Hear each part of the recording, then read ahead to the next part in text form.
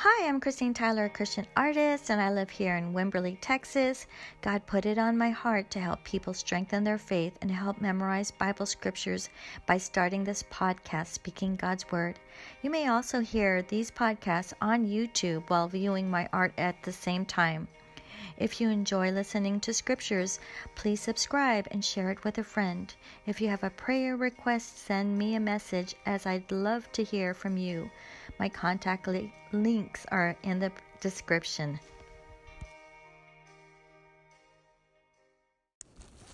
Hi, it's Christine Tyler. I haven't posted a podcast for a while. I do apologize. I needed to take a break from the podcast in order to complete my book called Become Fearless, The Power of God. After the book was completed, I needed to figure out how to upload it to Amazon. And now that is completed, I just need to work on the black and white book. It's published in ebook and in color. If God leads you to purchase the book, I will have the link in the description below. Today's scripture reading is titled, The Hope Which Overcomes Fear. I chose this scripture based on the fear which must be circulating now. We are in the midst of fires in the United States. The states of California, Oregon, Washington, Colorado are all on fire. Christians everywhere are praying for their families and loved ones as well as their homes.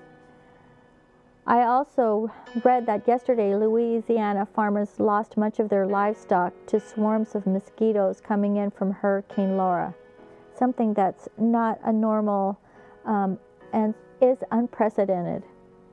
And then again, today is September 11th, the day in history that the Twin Towers in New York were destroyed by terrorists. Those families are left remembering the terrible disaster.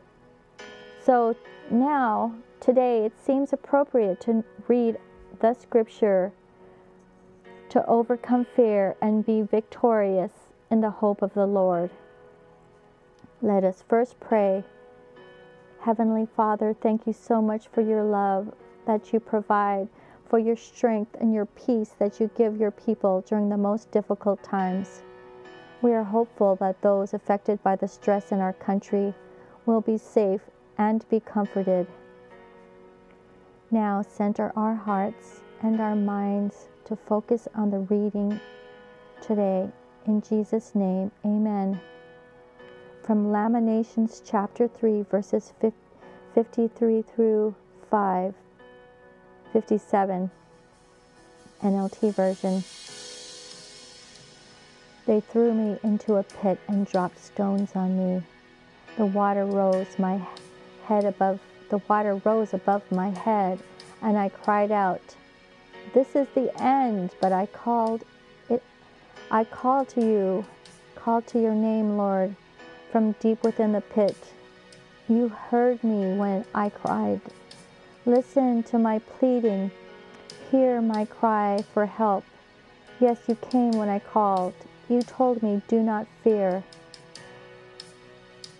The explanation for this scripture interpretation is my summary from Pastor Rick Warren's devotional.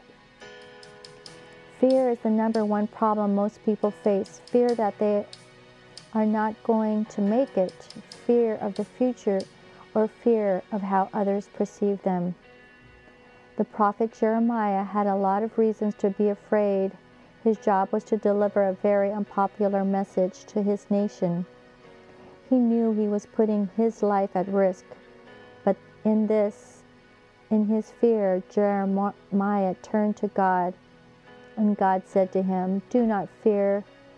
You may be dealing with a circumstance right now that makes you feel hopeless, but turn away from the hopelessness and instead fill your life with God's truth, with God's love and faith in our Heavenly Father." No matter what you're going through, I promise you, if you turn towards God, you will be given His peace and love.